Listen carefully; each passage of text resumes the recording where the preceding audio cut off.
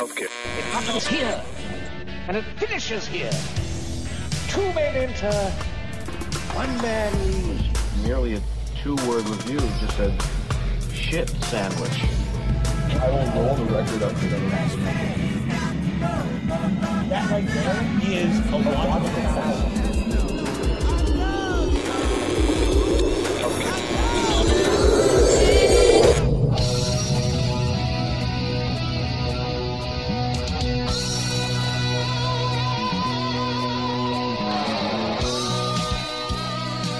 Welcome back to the Basement Full of Music Lovers. You are now tuning in to yet another exciting adventure with us here on Chunky Glasses, the podcast. I am your host, Kevin, and our president, Donald J. Trump, sadly is a racist. Why do I bring that up? Today's a day, it's Martin Luther King Jr. Day. Today we set aside to honor undeniably the greatest champion of the civil rights movement. He was a man of peace, a man of wisdom, a man of vision, and he was assassinated for that. A simple belief that all people are created equal, and apparently that's too much to take. It was too much to take in 1968, and sadly it's too much to take in 2018. Now, you would have thought that we got our shit together, but nope, right now, sitting in the White House as a dude who stands in direct opposition to that legacy, thrives on hatred, on sick and ugly classifications of human beings, and really contempt for the world around us. But we're not here to talk about that.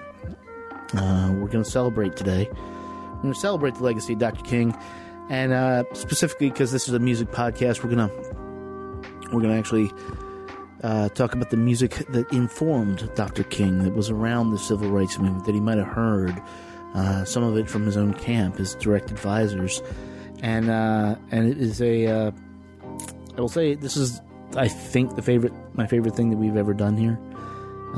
We knew going into it what we were going to do, and it turned into something else. And I hope it comes across as powerful as it was sitting down here in the basement. But joining me down here for this episode were Mr. Marcus K. Dowling. He's always here. Eduardo is down here.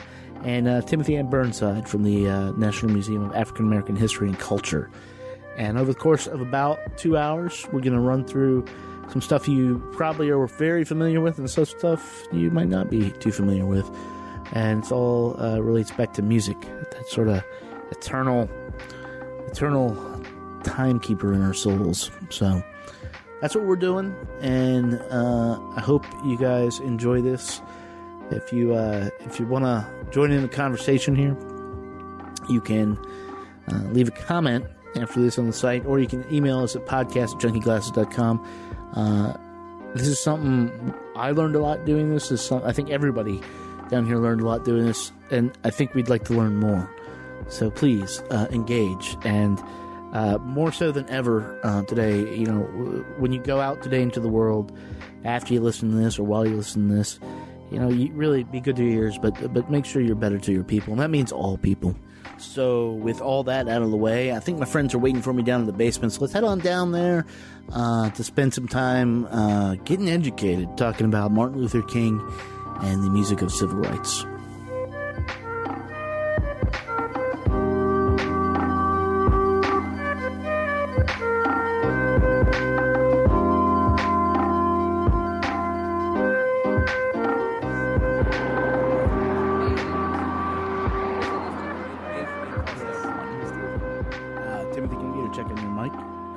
Hello. Yeah, that'll work. You can just do that. Beautiful. You guys ready? Yes. Yeah. Stuff.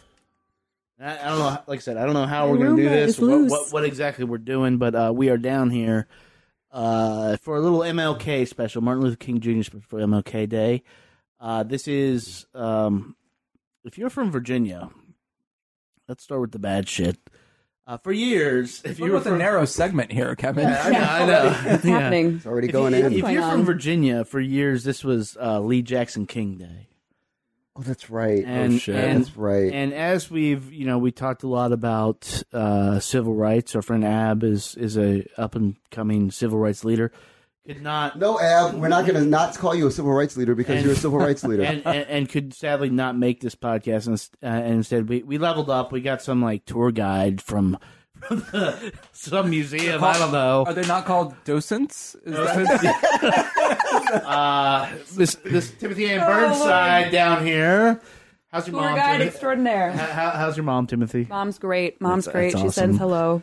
But we wanted to talk about take a sort of time out from talking about like the hip new music or raging against the scene as we recently did. Way more likely. Yeah, as recently did, and talk about not just why this is so important, why the work you do, Timothy, is so important, but also the power of music that we understand it to be, and how this maybe influenced King himself and the people around him. In fact, some of the people around him did amazing music and did that. But it's going to be sort of a little playlist style. I want to start with, before we get into a track, though, why I wanted to get into this, because he read this. This is at the Berlin's first jazz festival in 1964. This is right about when the wall is coming up and everything. You know, it was post World War II, obviously, and somebody asked him to write this intro, and his take on music was essentially this: that God has wrought many things out of oppression. He has endowed his creatures with the capacity to create, and from this capacity has flowed the sweet songs of sorrow and joy that have allowed man to cope with his environment and many different situations. Jazz speaks for life. The blues tell the story of life's difficulties. And if you think for a moment, you will realize that they take the hardest realities of life and put them into music only to come out with some new hope or sense of triumph. This is triumphant music. Those words, as for me, are as important as any words he ever spoke. I think it connects his faith. It connected what he was doing for his people and all people. We'll make that clear. It is for all people. If we can't get over this shit, like, it's not gonna we're not gonna be around. But there's a 50-50 chance we just won't be around. Period. Okay. In the near future. So. But yeah, and this was a guy. He was a minister, but he was also very connected to things that, like, we're all very connected. And and speaking of Ab, he is a man of faith. Like, I'm not, and you aren't necessarily, Dally. I once was. Yeah, and I'm no longer. But we all have faith in something, and I think that tapped into it. So what we want to try to do is contextualize where this was coming from. A lot of it was, for him, was church music. He was on a trip to Denver and heard a choir sing this song, "If I Can Help Somebody." It stuck with him, and it stuck with him because of these lyrics. If I can help somebody as I pass along, if I can cheer somebody with a word or a song, if I can show somebody he's traveling wrong, then my living will not be in vain. Mm-hmm.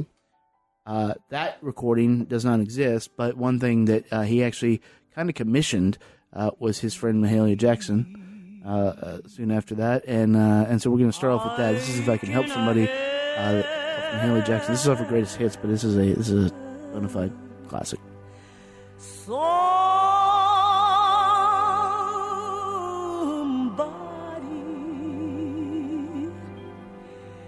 as I travel alone,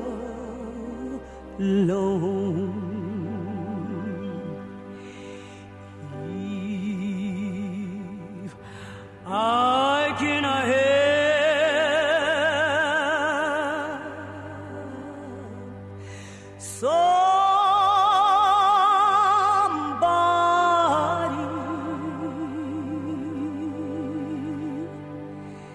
in a word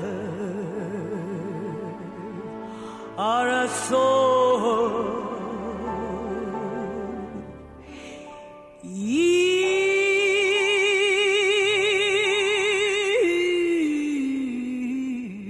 I can help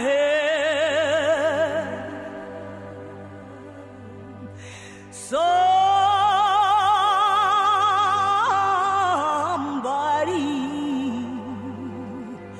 from dew and roll.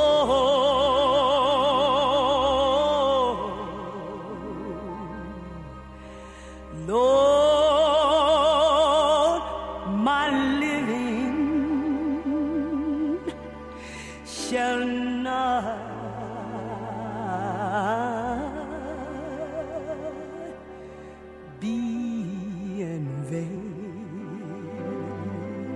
if I'm in church a long time, be a long time, and that will move you, and not just the beauty of Mahalia's voice, but the words she says, the simplistic. I said when we were off mic, that sentiment transfers to songs like "Lean on Me."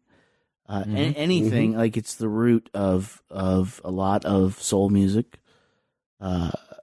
a lot of, I guess, togetherness music, because I think that is sort of a genre, especially when you get in the 70s. A lot of Sly. No, of course. Some Teddy, like we just watched. Of course. No, everything is. It's like the thing with Mahalia that always strikes me, and I think struck Dr. King as well, is that her voice is directly out of like the antebellum tradition of black music. And that's the thing that I think that if you're like a modern music fanatic, you don't have an understanding of. But it's a thing that lasts in music until, I would say, like, synthesizers kind of come in and, kind of like water down the influence of how that connects with people. But I think that, it's like 100 years of African-American music that's directly out of that spiritual space, which is astounding. It's astounding, like, when you think about it, because it's like literally 100 years of music have this like connective tie, and it goes all the way through. Like when you look at people like Ray Charles and artists like of that ilk who get lambasted at certain points for taking the spiritual and making it secular. It's the fact that you took the God out of the music. You can't take, like, there's a whole like argument about soul music and R&B where you cannot take the Lord out of the music. You're doing something horribly wrong if the Spirit of Christ or the Spirit of God is not right. present front and center in what you're doing. Yeah. I think what will kind of a spoiler. I think not that we didn't coordinate like what we're doing tonight, but yes, we did very carefully. Well, we did. There was some. We all put thought into it. But I suspect that as kind of a spoiler, what will emerge is that there's these really distinct kind of themes. And one has to do with the way in which the civil rights movement and Martin Luther King in particular constructed the arguments for social justice from a distinctly fundamentally American, it's sort of predicated on the idea of America as a place and as a place that has a certain promise that needs to be fulfilled. And I think the other kind of parallel theme is this idea of it's hitting this kind of universality, and it's really getting at sort of a kind of a fundamental human core that's also been there all along. And if you think about the year we just had, 2017, the era we are in, civil rights is rapidly becoming more relevant than it has been in the past year. You have somebody like Mavis Staples, who was influenced around King, but just released one of the best albums of the decade, as far as I'm concerned. That was one of Dr. King's favorite vocalists. Right. Yeah. It's Mavis. Right. And it's fascinating to me that when you look at like the modern civil rights movement, that there's like an argument whenever we rediscover the Lord in music, and people get excited and they're like, why is this happening? And it's so fascinating because, again, 100 years ago, that was the only argument, was secular versus non-secular music. And now we've gotten to a point where we're so far removed from any sort of like, religious statement that's like overtly religious that when it happens again, it's like, you've seen Halley's Comet. It's like, what's going on? This is so foreign and so unique. Yeah.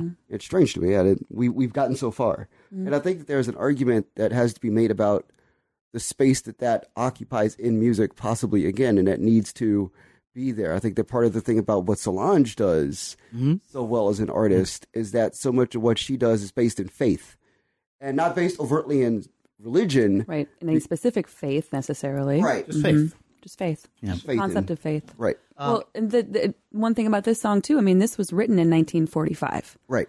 This, and 20 years later, it's a Mahalia Jackson song. Right. For all intents and purposes. And the idea that these songs are carried through multiple generations and repurposed in ways, that speak to that time. And that's the sign of a song, if you want to be too, whatever, but that can actually, a song that can do that work, is a very special thing. And that's something I want to get to eventually in this discussion is like, what is that song actually? Is that actually a song? Like, what is that? That's something that can do that, something that can have that impact. Right. Is that something that's always been here? I don't know. But maybe. Mm-hmm. Who wants to go next here? I'll go next. Okay. Yes. There's 2 songs from one artist on his playlist, and it's ultimately important that there's 2 songs from one artist on his playlist. Nina Simone is one of the most like important creative forces in the history of African American culture. I think you would agree with me, Timothy, right? Yes, 100%. Right. So the thing that Nina Simone does for most people in this generation now, I was doing this with some friends of mine today who are in their 20s, and they immediately, when I said I was playing Strange Fruit, which is what we're going to hear, they just bolt upright, and they're like, the power of that song. And I'm like, yeah. Yep. And it's the fact that it's a song that comes from a story about 2 young men who were hanged wrongfully and apparently for being involved in an accused rape and murder. And 10 years after that, Nina Simone takes a version of the poem that was written about that situation and turns it into a song. And the first time that she performed the song live, nobody clapped. People were mournful in the face of it. And what's crazy is, like, most people know Strange Fruit in this generation as the song that Kanye West sampled for Yeezus' Blood on the Leaves. Mm-hmm. And Blood on the Leaves, after you hear it, is a song that you can't dance to in a club. You have to stop and chant and yell along with it because the influence of the orchestration, and then when you hear, the affectation that's placed on Nina's voice, it resonates in a way that, like, still gives you, like, the pain of that she's trying to convey. And it's kind of like an unresolved pain, which is the reason why I brought it up, is I know that Nina Simone, 3 days after Dr. King passed away, performed, what's the name of the song? I wanted to reference it in conversation here. It's, what is it? It's Why the King of Love is Dead. And she sings this in homage to what he did and who he was. And I think that there's something about Dr. King in this era. Like, people have to understand, it's like Dr. King in this era is the same thing as, like, when you think about, like, Magic and Larry Bird playing basketball at the exact same time. Like, it's like, no, in the sense of, like, Malcolm X and Dr. King were civil rights leaders at the exact same time. These are iconic figures that changed the universe. And they lived lives and influenced people in real time, doing things that, like, we look back at in the 21st century, like, these are astounding things that could never happen, ever. But that was Monday for this guy. And then with people like Nina Simone, who are once-in-a-lifetime creatives, having these kinds of people around doing astounding things gets her to the studio, gets her thinking, gets her writing, and gets her performing, and gets her in spaces where songs like Strange Fruit can emerge from. It should be noted that the original version was recorded by Billie Holiday. Right. 1939. 1939. So this was around, but it also... And that goes back to what he was saying about different generations identifying with different versions. Right. And, like, I first knew Strange Fruit from the Billie Holiday song. Right. Because it was on, like, a complete deck of recordings of Billie Holiday, quadruple CD set I got from Columbia House or something, some shit like that. But, and I loved it. It was amazing. But that generation knew Strange Fruit from that recording. And then another generation knows it from Nina Simone. And now another generation knows it from the Kanye West sample. And again, it goes back to that, like, few songs are able to carry those kind of messages that are so unfortunately continuously relevant, but also that can serve multiple audiences at multiple different times. Yeah. And there's the thing I wanted to mention before we play it about Nina Simone that's important in all these artists that we are, especially the African-American artists on this list. There's the thing about intonation and voice in the Black community in this era. There's something about being able to speak with intelligence and being able to speak with proper diction and over enunciating everything to a point where it is undeniable what somebody's trying to say. Yep. And the point that somebody's trying to make. Like, there's no two ways about it. You know exactly what Nina Simone's trying to, like, enunciate in her very special Nina Simone way. Everybody knows her Nina Simone song in here. There's a very special way that Nina Simone sings in order to make sure that you know exactly what she is saying and you know the exact meaning of every single word that she's saying. Yep. And on that note, let's check out what she has to say. Strange Fruit. And blood at the roots.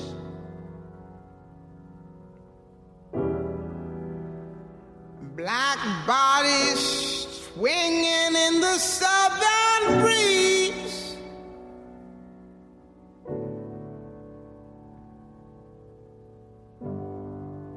Strange fruit hanging from the poplar trees.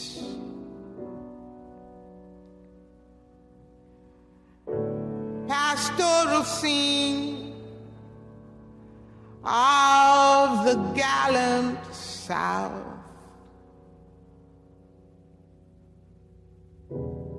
Them big bulging eyes and the twisted mouth. Scent of magnolia, clean and fresh.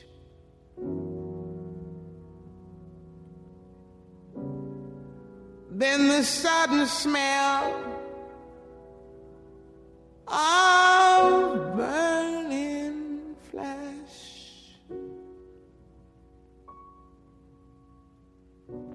Here is a fruit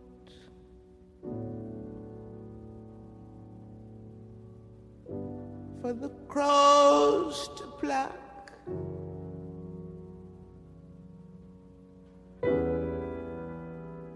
For the rain to gather, for the wind to suck,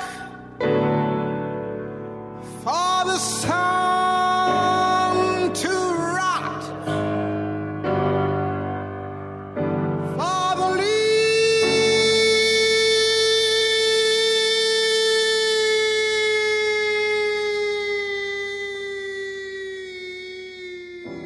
leaves to drop. Yeah, there's... Is there a song more devastating than that? I mean, okay, so there is a song you'll hear later in this podcast that I neglected to mention earlier, is that she's one of the only vocalists. I haven't heard anybody since, like, the Sisters Knowles be able to, like, sing with politics drenched in the vocal and, like, have it, like, hit the mic and just beat it over the head in a way that, like, the politics are, like, overt. And, like, they grab you and pull you in, and you get carried along, like, the ride with them, like, up, down, left, right, like, when you're, like, Formation, or when you hear, like, you know, Cranes in the Sky, or Damn, and you're just like, okay. I would argue that this is Or Mad, a more by Solange, devastating song, though. Yeah. Sonically, the composition of the song, the way that she does the vocal drops, and she, you know, like, there is complete, utter devastation in this piece. I mean, the other Nina song we'll talk about is devastating, but it has a completely different vibe. That's more a call to action against the devastation, whereas this is just like, fuck, you know, it's just this complete, like, release in a way of just being all, you know, this is what you do, and then you take action, but you need this moment right now that this song provides, but to get to that next level. Right. And once you, I think, internalize and understand what the song is about, once the imagery starts, like, firing in your synapses, those spaces, what you experience is, and should be, and that's the whole point, it's horrific. Like it's just horror. Yeah. And what we can't hear with our ears is, we can't go back to the time in history when the events that are being described in that song were commonplace, and it took a song for people to realize that, or to sort of contextualize it and present it in a way that actually led people to think, oh, well, that's more than just not okay, right? That's actually something that needs to be combated. And I think a lot, there's a lot of talk about how the current kind of progressive movement or the social justice movement is sort of drenched in hyperbole. But realistically speaking, like, all of these events are much closer to us in history than highways being populated by self-driving cars are. Right? Yeah. We're talking about things that happened just a couple of decades ago. The Civil War is closer to us today than the Salem witch trials were to the Civil War when it happened, which is one of those kind of astonishing. This is the thing that gets me. So, like, I'll be 40 this year. Dr. King died. Club, man. Dr. King died 50 years ago. Yep. There's only 10 years that separated Dr. King being shot, in Memphis, Tennessee, and me being born. Mm-hmm. Like, that's one of those things when you stop and realize it, you're like, oh, okay, that's like yesterday. And when you think about that, and then you think about, like, all of the things that we expect society to do, just demand society to do, and then you think about, like, the grand stretch of time and how long it's taken for, like, say, humans to learn how to walk, right? Which is an intrinsic trait that is important to the the progression of mankind. Like, that took centuries. Like, literal evolution had to occur. So then when you think about, like, okay, how do we, demystify race and culture to the point where people can see each other eye to eye without seeing color of skin and content of character as, as barriers to appreciating people. And you're like, oh, well, 50 years have passed. And then you're like, which is enough time for people to get over systemic, oppression, but not enough time for people who lost the Civil War to get over flying that fucking flag and having those people in their public squares, right? Yeah. Well, I think part of it too is that you said that there was just something said about this opening, this being kind of an eye-opening moment for some people in terms of, like, this is that bad. This is something that, and I think something we should think about as we're talking about these songs is the spaces that they're being heard in and the audiences that are hearing them, because to the majority of the country, this was not news. Just like today, people are like, oh, well, there's terrible, da, da, da. And everyone's like, yeah, this has been here. This whole conversation right now, like, oh, life is hard for women. Yeah, no shit. Right. Like, you're all just getting hip to this now, and it's the same kind of, kind of notion of, like, we've known. And so there are certain communities in the country who were like, yep, strange fruit. That this is literally our lives every single day.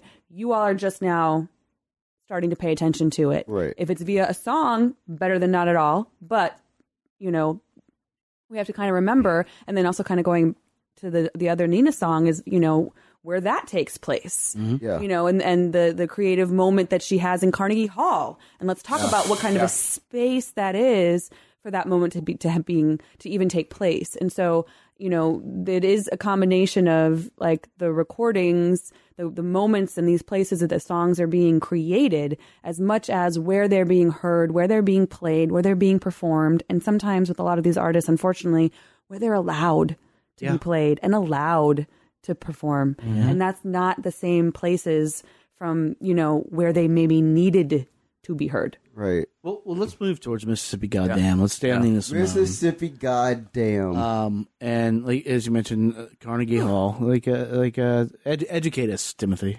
So this is, Nina Simone in, I think, her one of, if not her most creative, inspired, again, but yet still devastated moments where she writes this song and in an hour. Mm-hmm. Okay, so her creativity level is heightened to the point where she can't barely even, like, contain herself in this moment. And thinking about the title of the song, Mississippi Goddamn, she is in every sense reacting to the state of Mississippi. I don't mean the actual physical like border lines that create a state, like the state of affairs in Mississippi as being the most dangerous place for a Black person to exist in this country, and the rate at which people are being are being killed, it's just astounding. And to kind of put that scene in 1964 for her to be doing this, you know, you have a history of Emmett Till is 55. And from there, that keeps happening, and the level of attention on each murder is different, of course, but it's still taking place. And to be, to have the highest number of lynchings in the nation from 1892 to 1968, this is a climate of fear that is unimaginable to so many people today. And for her to be in that moment and be inspired by the tragedy that she is learning about consistently, to put together a song that is so defiant, and yet also, like I said before, a call to action, and not just in like what she's saying, but the way that the song is constructed, the percussive elements to it, the way she plays the piano in those moments, the way she's using her voice to just accentuate what she's saying in a way that is a combination of anger and frustration. But there are moments of hope and moments of, you know, this kind of spiritual freedom that she can accomplish in the moment. Mississippi, goddamn.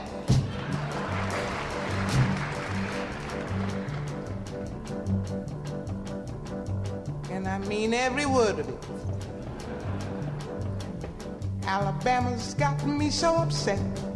Tennessee made me lose my rest. And everybody knows about Mississippi, goddamn. Alabama's got me so upset. Tennessee made me lose my rest. And everybody knows about Mississippi, goddamn. Can't you see it? Can't you feel it? It's all in the air.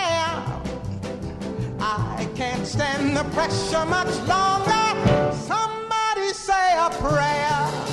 Alabama's got me so upset. Tennessee made me lose my rest. And everybody knows about Mississippi, goddamn. This is a show tune, but the show hasn't been written for it yet. So one thing that she acknowledges in the song, jokingly, but not really, she says, you know, this is a show tune, but the show hasn't been written yet. And in a way, she's kind of addressing the fact that, yes, she's making light of the style of the song, the vampiness, you know, that it is kind of the sing-songy construction. But to say, like, but the show hasn't been written yet, because she does end with this message of, like, you keep telling us we need to slow down, but the tragedies are still happening. She addresses, you know, these with the lyric in terms of being lazy, and I'll just keep picking the cotton, all the other, like, so blatant, such blatant stereotypes of African Americans that are so pervasive in popular culture, and she's putting those out there. So she's kind of telling this story and painting this picture, and at the end of it, you know, there isn't like, but it's going to be okay at all. Right. No, I mean, it's literally, it's literally like, God damn it. Like, we're going to be in this, but to so say flat. The show hasn't been written, you know, she's kind of making a joke, but it's also a really, I think, kind of poignant thing to say, because it hasn't been written yet. None of this has been defined. There is no blueprint for what's about to happen in the country. And this is like 1964 when she did this. This is a year after King gave his speech, and but still 68 is 4 years away. Yeah, four years away from 68, and he's going into the White House to meet with Johnson.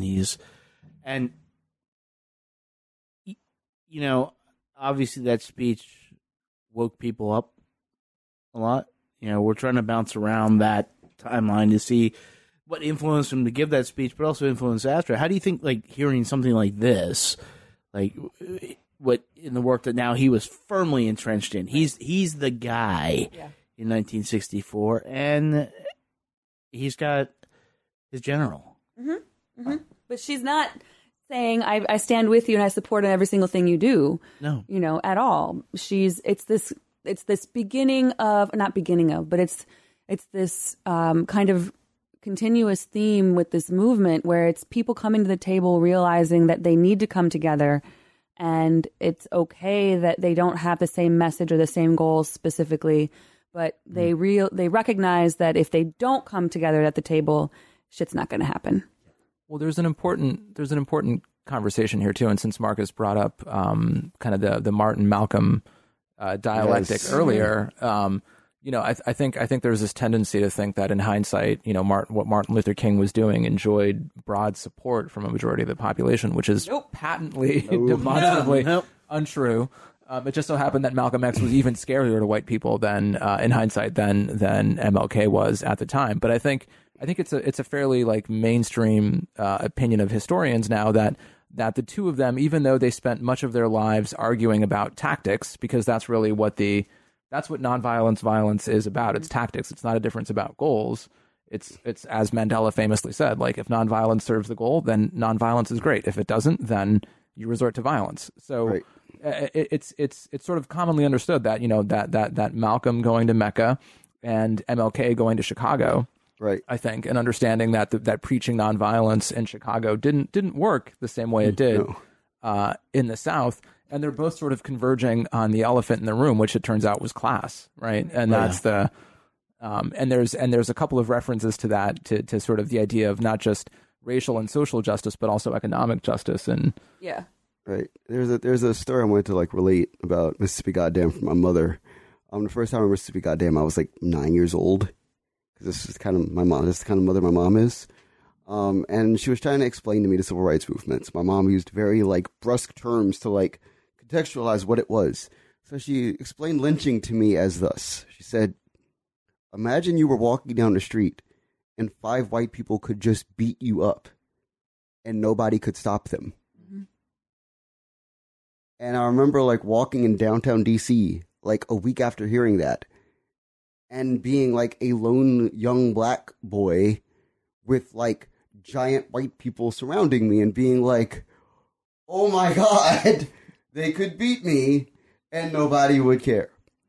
And that's like bizarre and terrifying, but the truth in a lot of ways.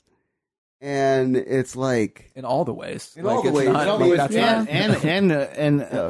it's still the truth, right? And it's just like, but it's like when you think about it like that, and then you hear a song Mississippi Goddamn, the impulse of it makes all the sense, because you're like, this is not that it's wrong; it's more that this is dumb on some level, and that it's ignorant and stupid and.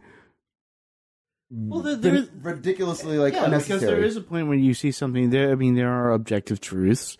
One of them is that like racism is bullshit. Right. Like it I mean, we understand why it exists, but it's bullshit. Yeah. Like there's no point, either biologically, evolutionarily. There's literally no point to it. Right. And that song captures like that. It is that frustration. It's like it's what conversations you and I have about stuff. It's like stuff can be just so fucking dumb, right? That you're just like, God, man, goddamn, really? Like, yeah. And that's the power of it. It's just, it's good. Well, it's also one of those recordings that has this like immediacy and this urgency. And I know that when Kevin, when you first mentioned the idea for how to do this episode, I immediately started to think of things that were like not necessarily musical, and I was kind of kicking around because part of the idea is like sound is a form, like recording sound is a form of recording history.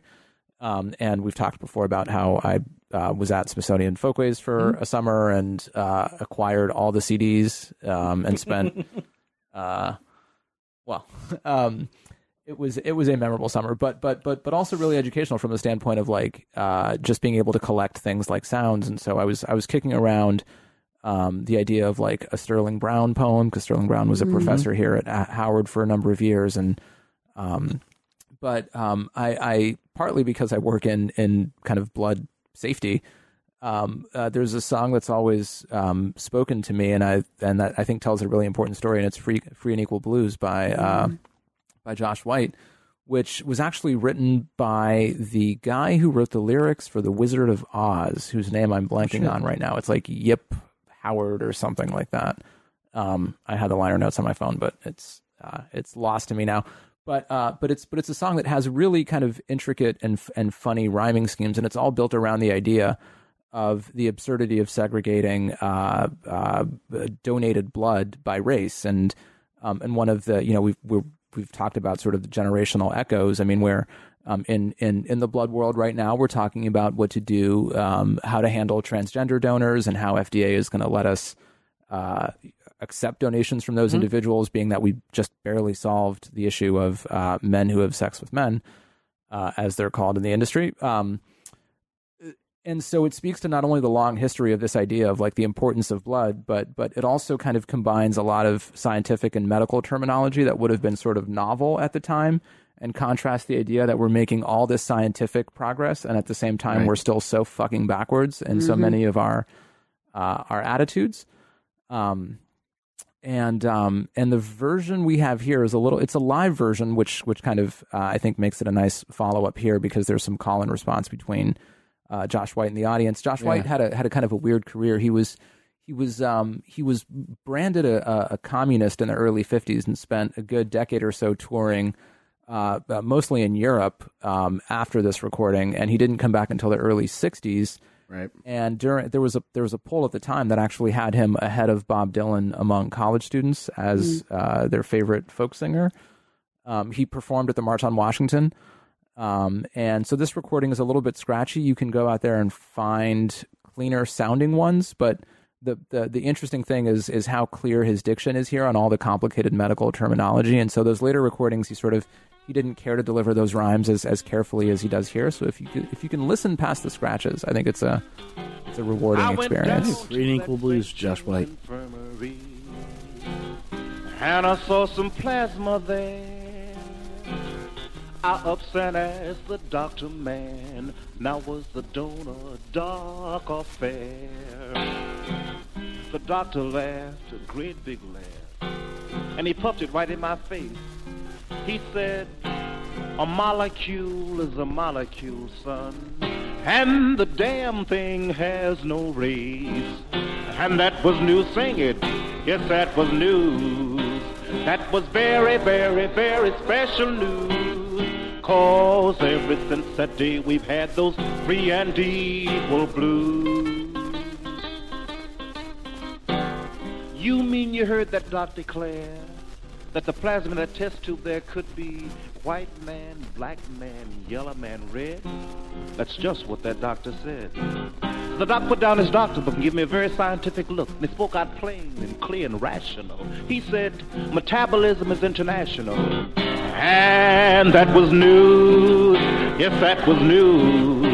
That was very, very, very special news. 'Cause ever since that day we've had those free and equal blues. Then the doc rigged up his microscope with some Berlin blue blood. And by gosh, it was the same as Chungking, Quebec, Shep, Chattanooga, Timbuktu blood. While those men who think they're noble don't even know that the corpuscle is global. Trying to disunite us with their racial supremacy and flying in the face of old man chemistry and taking all the facts and trying to twist them. But you can't overthrow the circulatory system, get it? And that was news. Yes, that was news.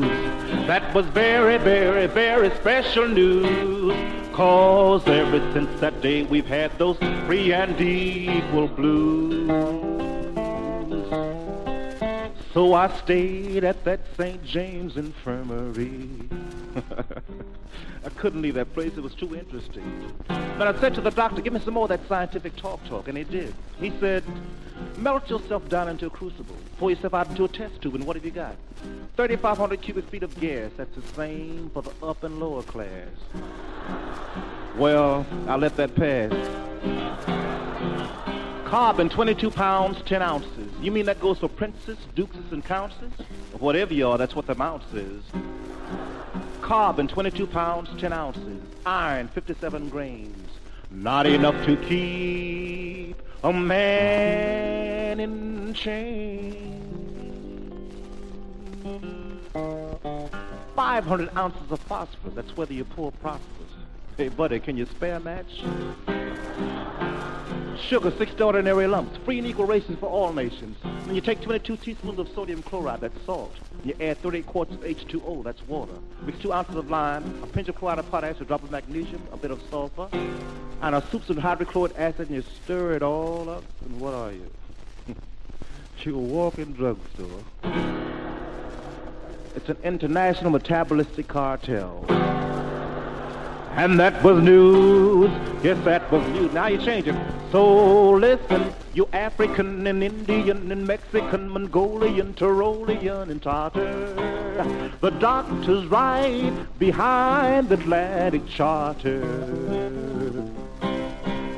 The doc's behind the new brotherhood of man. Has prescribed at San Francisco and Yalta, Dumbarton and Oaks, and at Potsdam. Every man, everywhere, is the same when he's got his skin off. And that's the news. Yes, that's the news. I've ever heard that song. That's cool. It's free. Fantastic. Yeah. That is absolutely It's fantastic. complex. Why is it complex, Okay, Marcus? no, I'll happily break this down. Okay, so there's a minstrel tradition, an African American musical tradition. Everybody from Rufus Thomas to Nat King Cole, anybody who's a star in African American music until about, like, say 1960, 1970 maybe, has part of their history tied up in the fact that they could not sing songs or even perform songs with the proper amount of political meaning behind them because of the need, because of, like, if you wanted to perform in shared intersocial spaces, you had to provide some levity, some comedy, and not just comedy, but like almost lampooning comedy. Slightly self-deprecating comedy. Well, more than slightly self-deprecating, I'd say. See, I'm Right. filtering right now. It's more than slightly self-deprecating. There's a thing with the minstrel tradition that's wholly deprecating and taking away all agency and power away from race within your voice. Yes. And you're turning it into comedy, as in saying that, you're like, I'm black, I can't be intelligent, I would never say such things, I would never say anything to harm the largely white male heterosexual power structure by which this country is formed. And there's something in the way that song is performed where he's saying things that are revolutionary in that song, like actually revolutionary, like actually, like in any social cultural context of any generation, like supremely empowered. But at the same time, at every single point, if you listen, at every single point that he crosses the line of making a point that is too real, he has to take, for every one step forward, or 4 steps back into literal slave coonery humor. And yes, I said coonery humor because that's exactly what it is. And as an African American person, I can say that. Well, that's the truth. Well, I think that's absolutely. I mean, I think Josh White was very popular with kind of right-thinking white liberals in the 40s and 50s. Yeah, they were the 19. They were woke. Yeah, but they also were like, "Oh, he's so funny! Like, so shut up." Yeah, yeah. Right. Like the I said slightly self-deprecating, which is eventually it becomes slight and it becomes less and less, right? But even here, it's clear it's very, very present. And so you have someone who is an incredible musician, an incredible singer-songwriter, an incredible presence, but yet he still has to do everything that Marcus just talked about. And the people in the audience are like, oh, he's smart and intelligent and talented. Oh, isn't that... It's not unproblematic by the standard of our time. So I'll give people a sense of what it is. Okay, so like one of the greatest moments of minstrel show tradition if you need to like really get it, is if you watch the Watt sax performance by Rufus Thomas in 1972. So in 1972, Rufus Thomas was on Stax Records, and he was in his 60s, I want to say. And he had released the Funky Penguin and the Funky Chicken, and these were like immediate #1 selling R&B dance hits. And he's over the age of 60, and he gets on stage and he doesn't do like a performance where it's like, I'm a hip young star guy, because he's in his 60s. Instead, he gets on stage and literally does a 1847 minstrel show. And to watch, and it's fascinating, because you watch it and like, I've shown it to my white friends who laugh the entire time at this old black man in white, like, you know, in white go-go boots and a pink romper suit doing his thing. And then you get this thing where if you show it to black people, it's like a whole other response where it's not even like funny. It's more just cool, because you get every single piece of the intention of what he's trying to bring back into the conversation with this like amazing pop song. And it's this level of like aware, like ignorance. That's on a whole other level. So like aware ignorance. That's interesting. Yeah. Yeah. I mean, but that's what it is. And that's what when you hear the Josh White, and I mean, because it's going to be hard to find like Josh White videos on YouTube, but you could find like 25 different versions of Rufus Thomas at Wattstax, just to give you a sense of what it is. And that's the thing. It's like an aware level of ignorance. And the part about Dr. King that's fascinating is like Dr. King never really spoke with that level of ignorance. There was always a thing where he was always the smartest man in the room. That probably came from the church. I'm just hypothesizing, because in church requires authority, right? And well, and I mean, and Malcolm X was known to like, he would get into like formal kind of Oxford style debates with like people who had PhDs in philosophy, and not fucking back down, and not he would not be unpedantic in the face of someone holding it. But there's a trick in Malcolm doing that, because the context by which Malcolm always did that was that he was a reformed ex-black convict. Yep. And that's the same thing as like the Josh White thing and like the Rufus Thomas thing, where like you get on stage as a black man and you're like, I used to be in prison, Mr. White PhD man, and I could speak better King's English than you can, and can make better points about race than you can. So what does that really mean? I think too, just to kind of close the loop on this and kind of give one final bow to Miss Simone, is I think a lot of the people in the audience at the Josh White show are very comfortable having a lot of their feelings about social justice and racial equality confirmed. I don't think any of them are clamoring to live next to black families in 1946 in Carnegie Hall. And I think that's still, and so to sort of flip that around to the, just like, you know, everyone will go to a Mahalia Jackson concert, but they don't want her living in the house next to them in Chicago. Yep. Mm-hmm. Not even. Moving on, I want to talk about a guy, and actually I want Marcus, you to talk a little bit more about him, because I feel like you connect a little bit. Oh yeah, like what, seriously, because when Curtis? No. Oh no, who? Baynard. Oh, who? Baynard Rustin. Oh, Baynard Rustin. Yes. Oh, Baynard absolutely. Baynard Rustin. Absolutely. When we said we were going to do this, we this was actually admittedly like, it's a personal challenge. I was like, let's see what we can find going on here, because we all know the songs that the civil rights movement influenced. Like they're just throw a rock, you got it. Like you can hit it. And I came upon a bunch of work by this guy Baynard Rustin, and this was a man who was openly gay.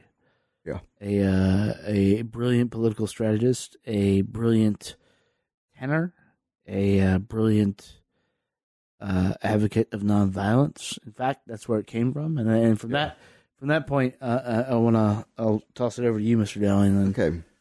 So when you learn about Baynard Rustin, so Baynard Rustin is that guy that for people who are unaware of the civil rights movement, and there's still people who are unaware of the civil rights movement, who know Dr. King did a thing and Malcolm X did a thing, and there was a march and there was a speech, and then a guy got shot, and then stuff happened. So, I mean, there are a lot of people who listen to their podcast, and this is still what they know about the civil rights movement. I still know some of these people, and it frustrates me.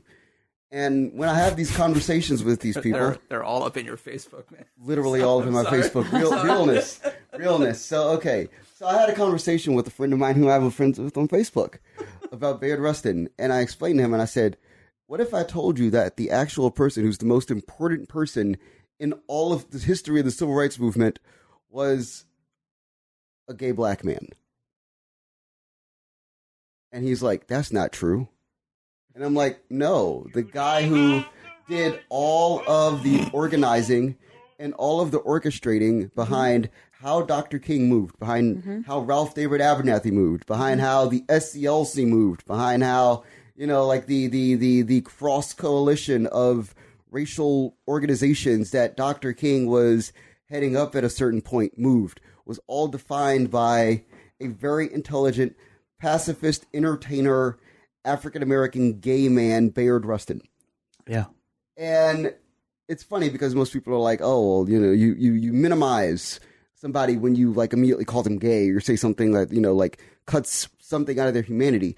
But I think that the most important thing is that for most of the time that he was doing this was in an era where being openly homosexual was not exactly seen as this thing that's like empowering and exciting, and it was something that was very hidden. But it was in his circle. And honestly, it still wasn't quite as bad as being black. Right, but within his circle, everybody knew. Right. And there wasn't hatred towards this man. There was respect for what he brought to the table. And I think that this is the important part of the conversation where you want to bring up just how diverse King's movement was within his movement by 63, 64, 65. When you get to the March on Washington, you have this coalition of the most amazing black people that probably ever lived.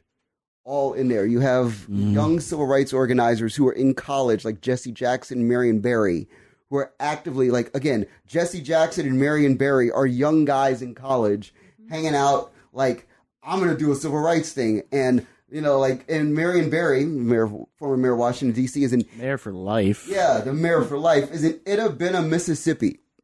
Yeah. Mississippi, goddamn. Yep. For real. He's a student organizer, and he's there. And, you got guys like Bayard Rustin, who is, again, an African-American gay man. And so, in a lot of cases, you would think, oh, so when you get into the room with this guy, you're immediately are seeing him as weaker or less than or other than. But, in fact, he's the guy that everybody's looking to going, what are we going to do now? He's the plug. He's the plug. He's the real plug. Like, this is a guy who worked with the NAACP. He worked with the unions, which is important in these movements because, again, most black workers couldn't get into the unions.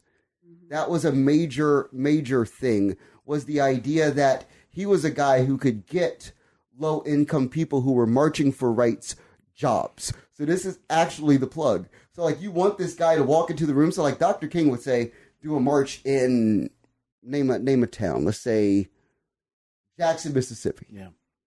And then you get to Jackson and all the people march. And then, the city council, town council, whatever, of Jackson, Mississippi is like, well, we don't want to play ball with you guys. We don't want to sit at the table.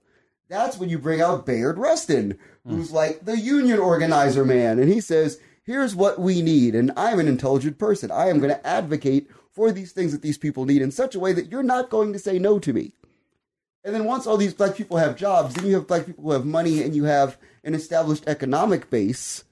So that then when you do things like in Montgomery, Alabama and in other cities, like, you boycott buses and get large groups of people to mobilize and march halfway across the United States, they're still able to have their jobs when they get back home. They're not ostracized and put back out on the streets and unable to do what they do. So actually, in real life, this is, again, probably the most important person in the entire civil rights movement. As many speeches as Dr. King could give, as many things as Dr. King could say, as many Nobel Peace Prizes as this man could win, somebody had to be behind it. And Yeah, and on that note, I want to play a little clip. It probably won't be in the playlist. We're gonna try to we'll figure out how to get it in there, but it'll at least be in the post. It's a YouTube thing. It's a very sparse recording of him singing.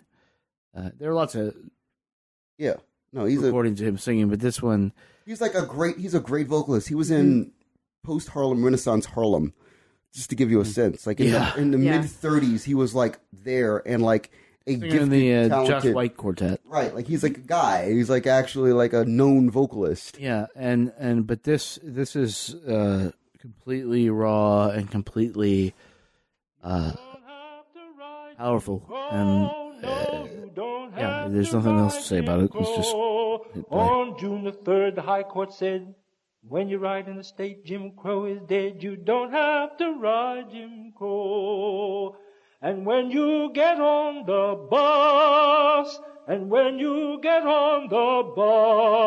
get on the bus, said any place, 'cause Irene Morgan won her case. You don't have to ride Jim Crow.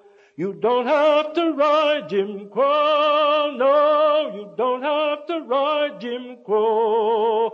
Go quiet like if you face arrest. NAACP will make a test. You don't have to ride Jim Crow. And someday we'll all be free. Yes, someday we'll all be free. When united action turns the tide and black and white sit side by side. Oh, someday What's amazing we'll to that, all be about that for me is how much it relates back to sort of that first song that we played. It's a church hymn, but he's talking about salient political points at the time, and not even dumbing it down. It's like, you better be a wonk. Yeah. And obviously the sentiment of like someday we'll all be free is fine, but he's working in stuff that is part of his business and putting it to song, and then people, and I think how songs work a lot of times is like when you hear people say they're lyrics people or music people and stuff, they hear parts of it and stuff, but if there's a hook, it gets in them, and then eventually they get the whole thing, and that's why it's such a powerful medium. Well, I think maybe what you and I, Kevin, especially don't get as much of, and maybe even Marcus as a lapsed Catholic, is most lapsed. Well, so American Christianity is by and large a failed institution, right? Like it's not. I'm a lapsed Catholic. It voted for Trump. It supports Jerry Falwell. It believes in carrying guns. It doesn't want to help the poor. And it's not. And weirdly, a guy like Pope Francis, or Chico as he's called in Brazil, comes along, and hashtag cool Pope, because he's Francisco, right? He is a cool dude, and he's all about doing the things that we thought that religion was supposed to be about, and it by and large hasn't been. And it's really about it's about the people. It's not about preaching morality. It's really about touching people and connecting with people. And I think Ab strikes that chord on dialogue. But I think that's why we keep. I think that's why the overt religiosity of some of these texts doesn't bother those of us who aren't religious, is because it seems to speak to a time before religion was like co-opted by conservative politics. Yeah, I mean, I would totally agree with that. I mean, I think there's value in just common human decency. And the value isn't to yourself. Well, it's old-fashioned. It's quaint these days when so many of us come from shithole countries. But it's also, it is, if you... what did Patton Oswalt say? Life is chaos, be kind. Yeah. Mm-hmm. And that sort of sums it up. And you can apply that to a lot of things, and that doesn't erase any of the horrors that result from when that doesn't happen. Right. But there's still, I mean, the messaging in this song is still very direct. Yeah. At the same time, I mean, like it is not. I mean, the woman's name is in this Irene Morgan, right? Irene Morgan. Yeah. Like she's on her way to Baltimore, doesn't want to get off the bus and give up her seat, ends up Thurgood Marshall tries her case. Like, yeah. You know, and so it's this again, like these ideas that messages are being snuck into moments like this. Mm-hmm.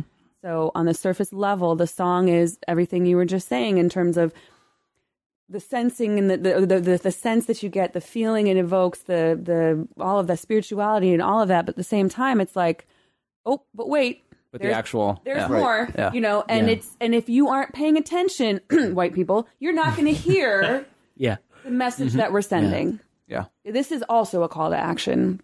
This is also a moment where we're speaking out against what's happening in the world. Yeah. And you're just being, you know, wowed by the beautiful song and all of that. Like, that's fine. But if you're really listening, you're going to see that or you're going to hear that there is much more to it. And that's what all of these songs have in common. Are all the layers. Yeah, for sure. With that in mind, let's move on a little bit to Max Roach. Oh, talk about layers. Shoot. There it is. So this was actually your track that you wanted to, and this is another track that, believe it or not, I haven't heard. Oh, I'm excited. Have you listened to the We Insist Parts record? Okay, but not in its entirety. Yeah. So this is one of the most, I think, interesting compositions by Max Roach. Of course, the We Insist Freedom Now suite album is an iconic moment for music, in particular for jazz, because, you know, people had this idea that protest music has to have vocals and has to have words, which is, of course, absolutely not true. Mm-hmm. And Max Roach, you know, we actually feature him in the museum in two different places. One is, of course, a drummer and an amazing one at that. But then also in this section where we look at people who are beyond category and in the tradition of Paul Robeson, artist as activist. Yeah. So he's in the company with Nina Simone and Chuck D and, you know, all these other people to kind of say that there are artists and always have been artists in multiple genres who are doing this work through their music. And so the triptych, prayer, protest, peace, is not for the faint of heart when it comes to faint of ears. Faint of ears, yeah. That sounded so lame, and I was going to say it, but then I didn't. But thank you. No, for saying I'm that for me. I'm happy to be lame on mic. I'm on mic copping to liking This Is Us. So nothing else I do can be that bad. So. Yeah. But so this is 1960, and it's literally in the center of the record. You think of a triptych, you think of oftentimes a piece of artwork that has three pieces or a series of three or what have you. I'm a Hieronymus Bosch fan, so I'm totally... You're very aware. Yes. But the idea to do this... Like three-way duck. The idea to do this in a song and call it just what it is kind of also relatively revolutionary. So this is also the time where Max Roach and Abbey Lincoln are together. And so she appears... on the song, and she is the vocalist, but she has a limited number of phrases to sing in terms of lyric. In terms of lyrics, she really is using her voice more as an instrument to coincide with what else is happening. And it is this 3-part again piece that has. I mean, it's hard. We just got to listen to it, I think, and then get into it. But it's just, it's so powerful in so many ways. Okay, kids, let this affect you. Max Roach's triptych: prayer, protest, and peace.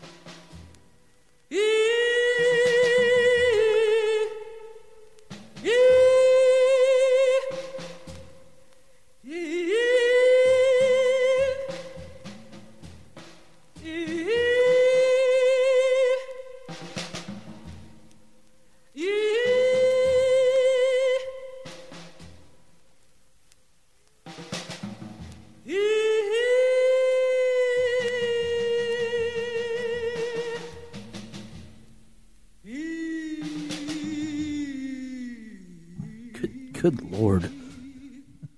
I don't even... As boss? Come on.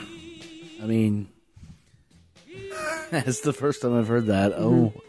Oh my. A lot. It's a lot. Mm-hmm. But it's incredibly necessary in so many ways. And it's you know, it's a direct reaction. Like, this is all, again, this idea that instrumental music can be in reaction to events without having words. Right. You know, and you hear, she's not saying anything in particular, but you know what she's saying and you know what she's singing about, and the way that she's just, you know, even the way she's breathing, you know, with, of course, what's happening underneath and in front of and behind her in terms of the instrumentation and the way that Max Roach is approaching every single thing he does. All of that put together, like, you know exactly what they're talking about. That peak in the middle. I mean, this is an 8-minute track. Mm-hmm. That peak in the middle, and then it's a long cool down, but it never cools down to anything less than, do not fuck with her. Mm-hmm. She's going to murder you because shit ain't right. Yeah.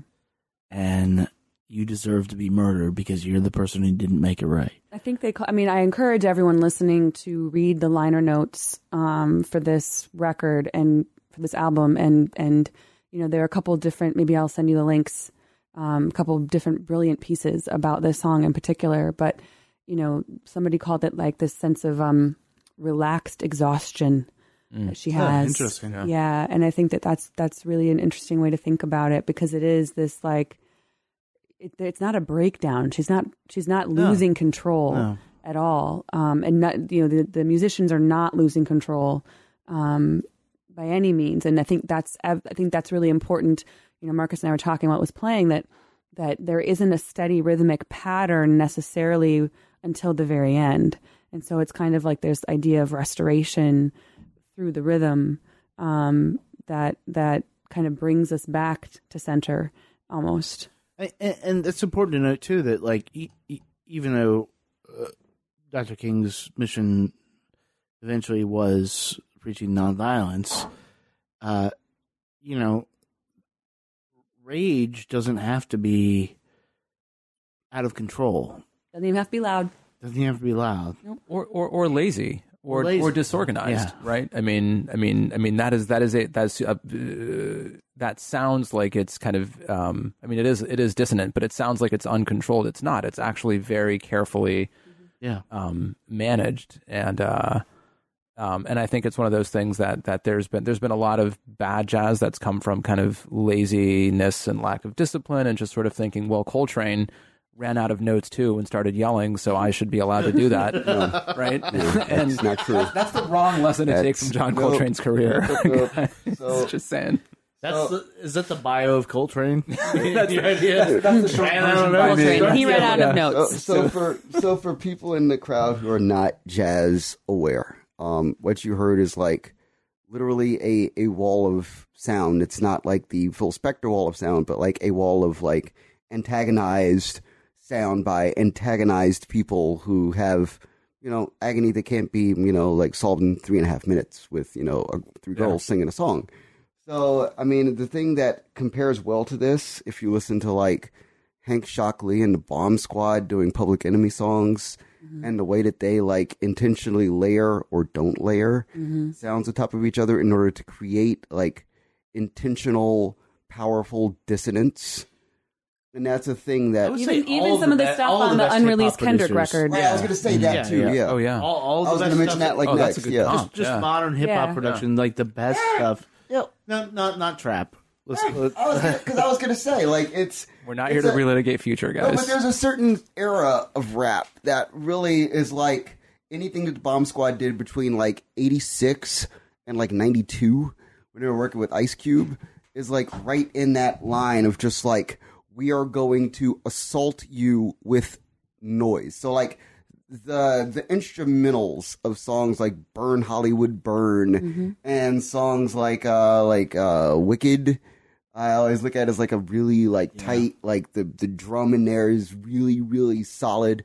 I mean, there's stuff in there. And then like when you get the stuff like Kendrick's unreleased record, which I'm glad you brought up, Timothy, because I was going to bring it up. I'm glad you did, is that that's the closest you get to this in this era. Yeah, presently. Yeah, so presently. So, I mean, I just wanted to contextualize this for the modern era listener because you don't make jazz like that. Even people saying like the West Coast Get Down make amazing jazz. You don't make jazz like that anymore because I don't feel like we have the same context for like the generational like angst about our situation to make that kind of music. And again, this is 1960. Right. So what Mississippi Goddamn, she did that 64? Yeah. You know, so we're bouncing around in time here with our conversation, but to place this moment in terms of what's happening politically in the country, what's happening, you know, with the movement, all of that, you know, there are these songs that are both in reaction to and fueling people to react. And one thing to consider too is that in 1960, it was way easier to slip a message of dissent, a message of outrage, a message into jazz than it was to slip it into the pop sphere or even the gospel sphere or that's exactly right, I think, because I had one of my sort of like kind of in the bullpen was there's a Mingus tune from '59 on Charles Mingus Presents or Mingus Presents Mingus called Fables of Faubus, which was about Orville Faubus, who was then the governor of Arkansas. And it's weird because I went through a big Mingus phase, and that's the only time I've heard like spoken word in a Mingus tune. And the band there's sort of a call and response, and the band keeps saying, "Don't trust no Ku Klux Klan," and like there's just a lot of there's a level of anger that you're not used to hearing there. And the song is a total freak out. It's like 11 minutes long, and I thought it's not gonna work on a podcast. But I'm really glad, Timothy, that you brought an 8-minute long freak out because that's way better than and it's I like to push boundaries a little bit around here. It's actually a better and more important tune than that one. Yeah. Well, I was also trying to think about we could do an entire podcast on, you know, underappreciated songs of the civil rights movement. For sure. You know, absolutely. Let alone the Mississippi Goddams of the world. Like there are so many things, or an entire podcast on. I mean, not to whatever, but you know, my entire senior project when I was in college was the role of spirituals in the civil rights movement. Right. You could do a whole conversation just on the repurposing of spirituals for this particular activism. reason. Yeah. Right. This is very intentionally. Like some of it happened organically, some of it didn't. You know, interesting. No, this is already not what, like, if you tune into this podcast because you're into the civil rights movement, like, you're already hearing some things you didn't quite, you know, you're not going to hear like the. Like what you would expect to hear on the frontline version of the civil rights movement. We Shall Overcome is not on our list today. No. So if you're waiting to hear that, sorry. But so along that lines, Eduardo, tell me about Remember Me. Yeah, I got a traditional pick here, and I wanted to, with both the Josh White song and this one, I kind of wanted to leverage a little bit of the idea because this is something that's really been instilled in me recently. Through a number of different sources, including my friend Dave Kieran's Vietnam book. But the idea of World War II becomes such a powerful thing for the idea of what America can be and its place in the world. And I think one of the key things that the civil rights movement does successfully is to sort of contrast the idea of how America views itself in the world and what America actually does to its own at home. And Phil Ochs was a guy who was a troubled singer. I think for a lot of like old folkies, he was probably their real hero. He had, I mean, you can read his Wikipedia entry. He sadly takes his life a couple of decades after this recording, I think, and doesn't ever really have a stable life after the mid '60s. But he was a guy who was very committed to the cause, and Broadside was the folk magazine, and folk music at the time was not just music; it was really part of a kind of social, cultural, political milieu. And Ochs often called himself basically someone who a singing journalist, I think is what he called himself. And this album is a collection of just kind of songs that he really did off the cuff for Broadside magazine. Remember Me is a really nice, short, sweet song that basically says, when people come and start burning crosses, and when the fascists show up here, just remember me. I'm the unknown soldier for World War II. I'm the person who died for all these ideas about America, and you're now surrendering our homeland to these noxious things that I was sent abroad to fight and destroy. Didn't want to fight, it was the only thing to do. I was the victim of a world that went insane. Will you show me that I didn't die in vain? Remember me when the crosses are a-burning. Remember me when the racists come around. Remember me when the tides of peace are turning. Remember me and please don't let me down. On the South Pacific Islands and the Iwo Jima Sands, we raised the flag of freedom over many distant lands. Every time I killed a man, my own heart felt the pain. Will you show me that I didn't die in vain? Remember me when the crosses are a-burning. Remember me when the racists come around. Remember me when the tides of peace are turning. Remember me and please don't let me down. And I carried my old rifle to the European shores, and every friend that died made me die a little more. Have pity on the man who put a bullet through my brain, and show me that I didn't die in vain. Remember me when the crosses are a-burning.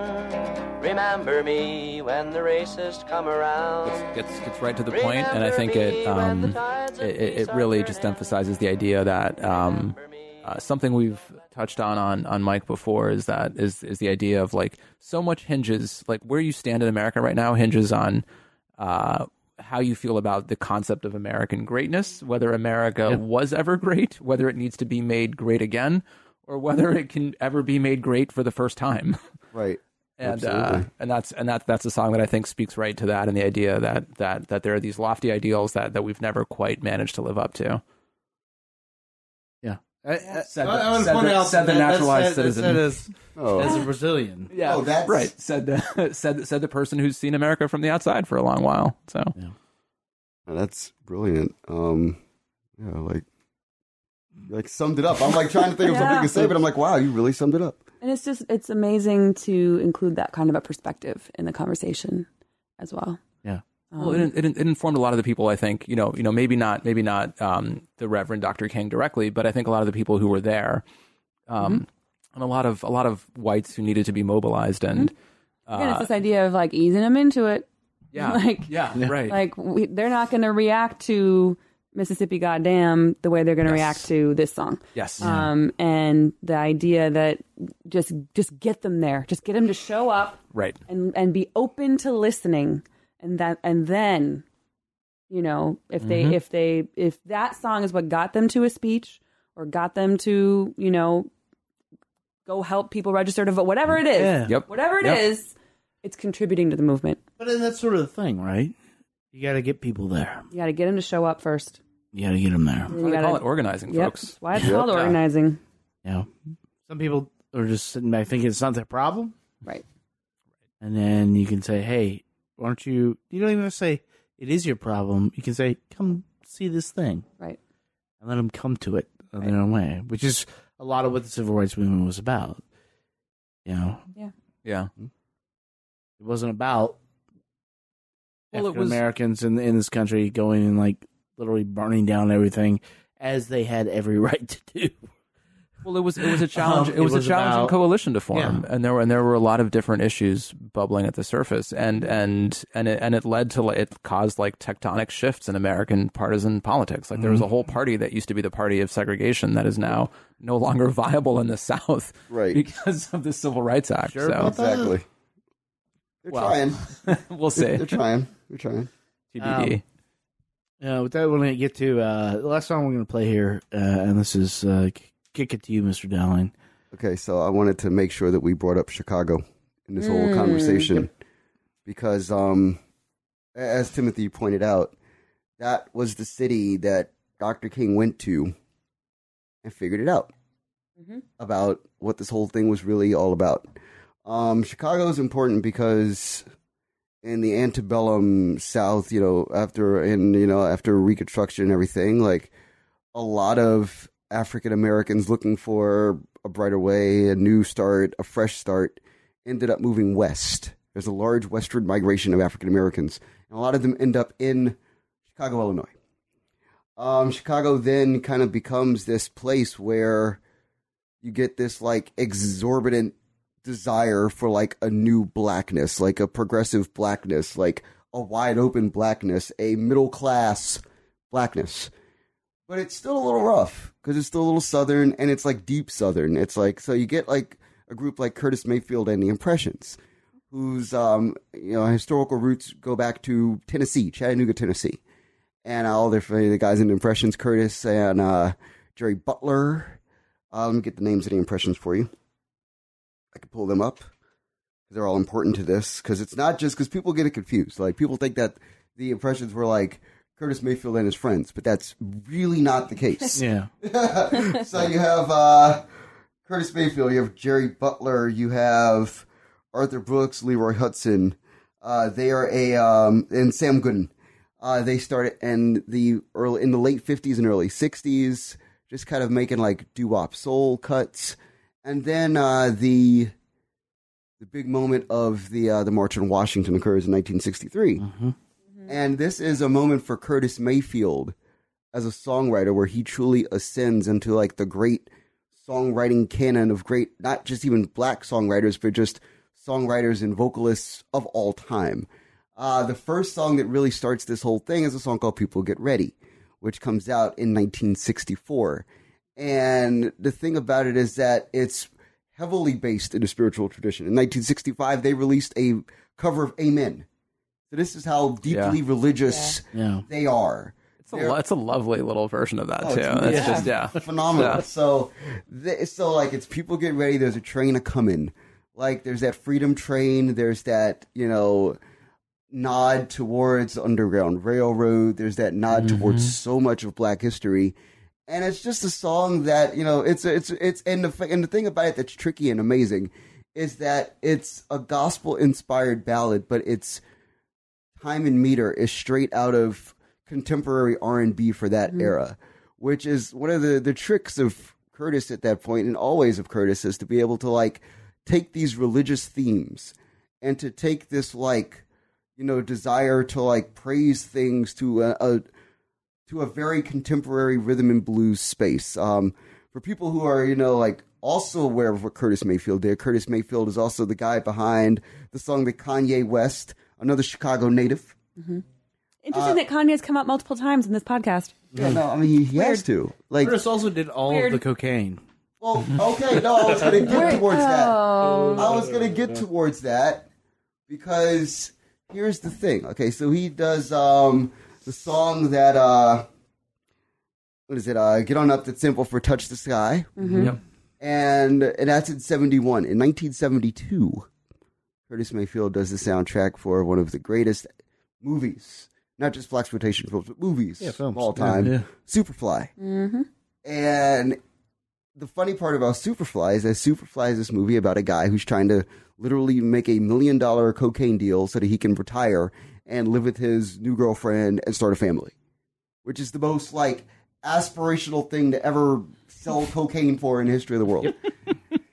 And at this time, Curtis had just released his debut record a year prior that includes songs also like, that are titled things like We People Who Are Darker Than Blue. Yeah. So he's in a real spot. Like, everything post 63 with Curtis Mayfield is like, I am black, I'm proud, and not in that James Brown way where I'm going to put a big break and I'm going to, like, kick it on the one. I'm going to create these, like, anthemic, soulful, hymnal-type songs that are, like, steeped within, like, the deep soul, spiritual black tradition and then elevating R&B into that tradition and creating the stuff that just explodes. Yeah. And I mean, the thing about Superfly is important in this conversation because he takes things like drug abuse that are ravaging African American communities and he makes songs about drug abuse that make you not want to do drugs. Like, he makes songs that are like, Freddy's Dead, which is a song, if you look at the movie Superfly, is about a guy who is a drug dealer who gets murdered. And it's like astounding because the soul in that song just bleeds through. So now that I've given you this whole like background and foreground of Curtis Mayfield, we go back to the song that begins it all, which is this song "People Get Ready," which was not a top 10 pop song, but it was a top 10 R&B song, and it was actually the highest ranked song that Curtis Mayfield and Precious had, I think, on the pop chart to that point, which says a lot about, we were talking about like white folks understanding black music and understanding the civil rights movement in context. And this is one of those times where the song is so powerful that it transcends all of that. And to be so black and so proud and to do something like that, it just speaks volumes. People get ready, there's a train a-coming. You don't need no baggage, you just get on board. All you need is faith to hear the dealers humming. Don't need no ticket, you just thank the Lord.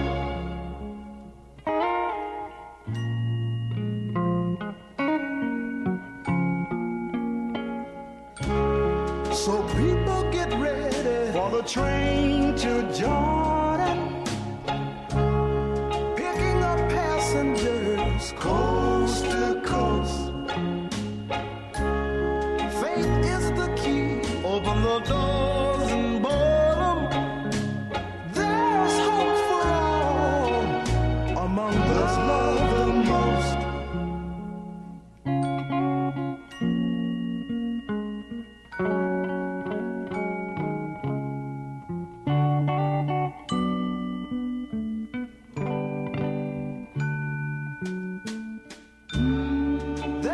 First time I heard this was Jeff Beck. Right. Jeff Beck, Rod Stewart. Yes. Which was, it's interesting that the most successful cover of this is by Rod Stewart and Jeff Beck. But it also stole music from a Brazilian. Like, so. unlikely. If you consider, if you want to put things in specifically like black music and white music, it was the Brits who took up the cause for blues and all that, and learned from our culture before we even knew it existed, quite honestly. And but that version, once you find that, is clearly supreme. Can I stay on Rod Stewart for just 1 second, though? Yeah. Rod Stewart does some interesting covers. He does, I'll think of it in a little while, but one of my favorite singer-songwriters that my dad's band used to play his songs way back when, and I was like, what are you doing with this song, Rod Stewart? Like, this is how do you even know about this person? Right. So he's got, he knows what he's doing. Do people here know that Do You Think I'm Sexy is stolen from a Brazilian musician? Yes. That it's from Jorge Ben? Okay. Okay. Yeah. Like, I think that, Just think that, he's a man of the world. yeah. I think that Man of the He's an world. appropriator of many cultures. He really is. He's appropriate from the one culture. No, he really is. Yeah. So I think that Still doing it, too. the coolest thing about like Chicago to speak to the modern era is that Chicago is like largely in a lot of ways still dealing with a lot of the same problems that they were dealing with in 1963. And I think that the level of problem that Chicago deals with is the same that it was back then as it is right now. And I think it bespeaks in like a crucible way, if you're studying it in like in tight enclosed space, to what is ultimately like the legacy of what Dr. King had left to do. Yeah. I think that, and this is not a crazy statement to make, I always feel like Dr. King, by the time he died, he was moving into the anti-war and class struggles. Yeah.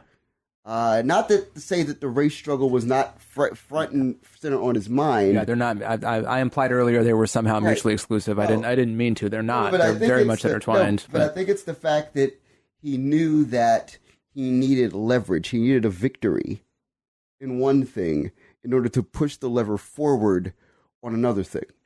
So pushing forward and winning with there's that. There's also something I've referenced a few times on this podcast. There's also the big bad, right? There's and as people, you can't fight everything at once. You have to pick and choose your social justice. Right. Well, I would, and I would just to maybe give a slightly different take on that. I don't think you can tell the history of capitalism without slavery. Yeah. Right.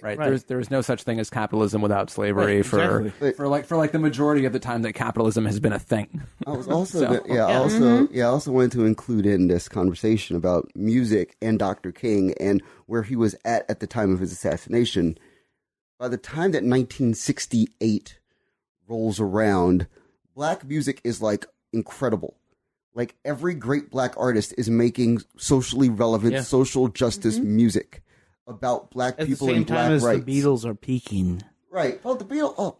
No, but what I'm saying is like everybody is looking at the Beatles, but if you actually look at what was going on here, it was actually the superior work. Right. But it was the more soulful work. Yeah. It was the more meaningful work. Right. It was the more I won't say longevity wise was because they're gonna be listening to the Beatles in like 400 years on different planets. Right. So, but at the same time, you get stuff like James Brown is doing "Say It Loud, I'm Black and I'm Proud" in 1967. So that's the thing. It's like so. When you have these leaders... Counterpoint 311 did not exist yet. So. Jesus. Sorry. Oh, yeah, sorry. Just a note of levity.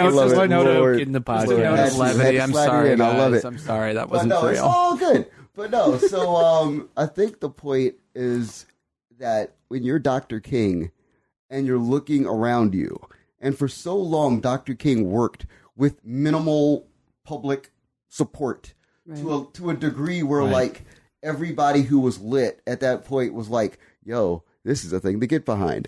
So, like, by the time of his assassination, he's got every black person on his team. Mm-hmm. Like, all the black people of, like, note and meaning. Even the Black Panthers are, like, willing to, like, understand that, like, Dr. King, like, is doing some relevant, righteous stuff. So we're not going to get in his way. We're not going to, like, stand against his movement. And so when you have that level of pop cultural support, if you want to take a step to the left and like get this win over here, and then come back with that power and put it on top of like James Brown, was like, hey, I might support Richard Nixon, but I also think that black empowerment is a thing. Mm-hmm. But that's the thing. Like, I support Richard Nixon, but I also believe that I support this man because he wants to keep my black money in my black pocket. Mm-hmm. And that's a crazy thing. And then you have like people like the Impressions, and you have all of Motown at this point, like to the point where in 1970, finally you get what's going on because Berry Gordy can't turn a blind eye to what everybody around him is saying, yelling, and doing. And that's the thing. That's the tragedy of Dr. King. Well, and that's so interesting to think about that album in the context of the aftermath of Dr. King's assassination, because Marvin Gaye was he was just being Marvin Gaye, and then all of a sudden, like, shit broke. Right. Like, because he was a Motown session musician too, so he would have been there when the riots happened in Detroit. Right. And everything went haywire, and, like, literally the neighborhood surrounding the Motown studio is in flames. Mm-hmm. And there's actual riots occurring next to, like, this iconic structure. Mm-hmm. And they're, like, and they're letting the musicians get out safely. And they're not, like, throwing stones and rocks at their cars. They're not throwing stones and rocks at their buildings. Yeah. It's crazy. So, it's a thing to think about when I think about the legacy of Dr. King, when you think about it musically, is that one of the great victories of Dr. King's life was that he unified every black musician on one side. So it was a point where you could turn on black radio and there wasn't somebody saying, like, the most, like, righteous and revolutionary, super empowered statement about black people. And this was at a time where, like, prior, you had love songs and comedy songs and Motown's entire early history being about making songs for white kids to buy black music. And then you get to this point where it's like, everybody has a fist up. everybody has natural hair.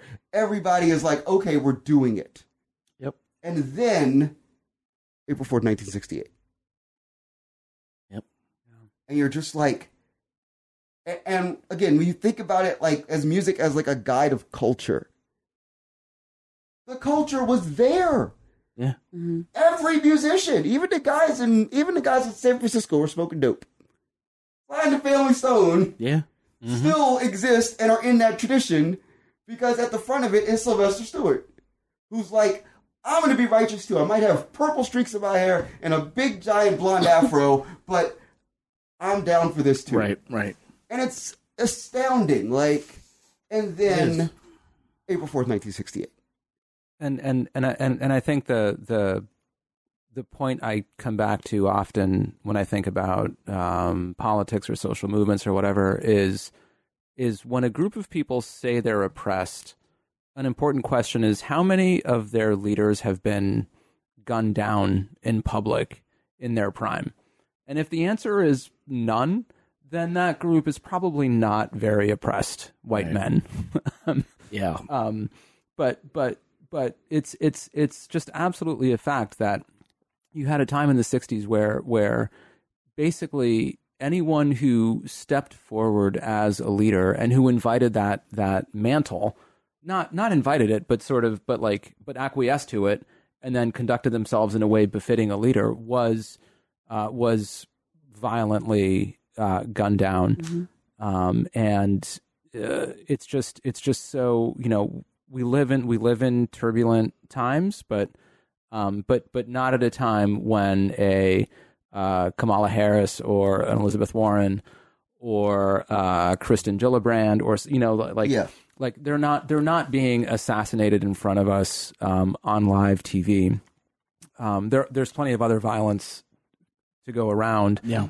And that's not. I'm not trying to sort of minimize the plight of social issues today.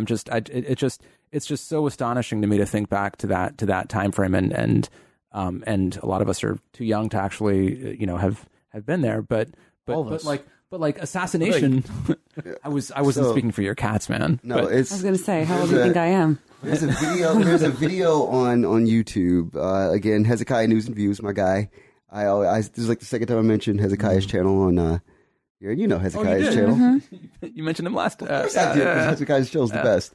So he has this video up from CBS from 1993 that I just watched about 1968, and it does a really great job because it's like 25 years after it, so everybody's still kind of like still relatively young-ish who had survived that era.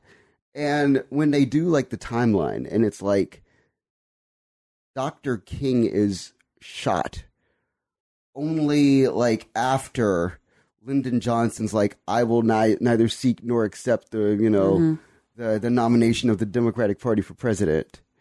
Then after that, you get Bobby Kennedy that summer.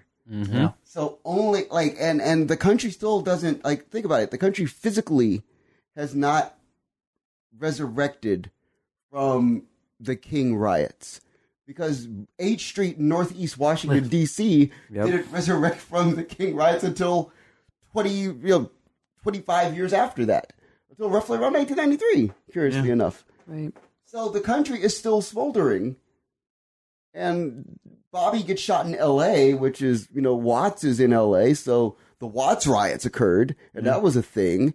And it's like, and then there's like the Kills King riots, and then there's the riots in 72, so it's like, there's like stuff. There's like violence and anger, and then another person is murdered on top of that, like in cold blood.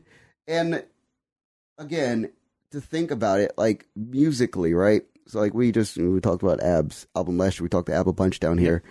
And the answer to Marvin Gaye's What's Going On is an album called There's a Riot Going On by Sly and the Family Stone, which speaks directly again to what we're talking about. Like, I think it can't be underscored enough to like, when you listen to this music, to understand like the context of the era in which it was created. Like some of the greatest, most brilliant minds of civil rights ever, like in the history of the universe, existed and were shot in front of our eyes. Yeah. And it's like, oh my God. And to create in that milieu with that force being put upon you. Exactly. Is incredible. Exactly. And I guess that's the whole point of what we wanted to talk about. Mm-hmm. That's it. It's if you're listening to this now, it is MLK Day. Hopefully you listen to it, and hopefully you took the past probably 2 hours to listen to us. More importantly, listen to songs and reflect like what it means. I would guess 90% of you don't have off. Because and hopefully those who do are doing something of service today. I had to pay to have off, which is abhorrent because Martin Luther King Jr. was a not just a shining beacon of civil rights movement of what humans should strive for, and it is important that we celebrate him not just today, if you're listening to this today, but pretty much every day. Do you get Columbus Day? No. Okay. Well, at least Yeah. At least there's some. That'd be awesome. There's equanimity, right? I was going to say we don't. Nobody does. Nobody does. Okay. Nobody should. Right. It's the modern capitalist system. But what we're talking about is righteousness and doing the right thing and sadly paying the price, which Martin Luther King Jr. did, but not only. His spirit lived on because his spirit simply moved through him. I hope that some of the stuff we talked about tonight made it clear that this sentiments, this idea of civil justice, of equality existed, and he just sort of channeled it, and you all can do it.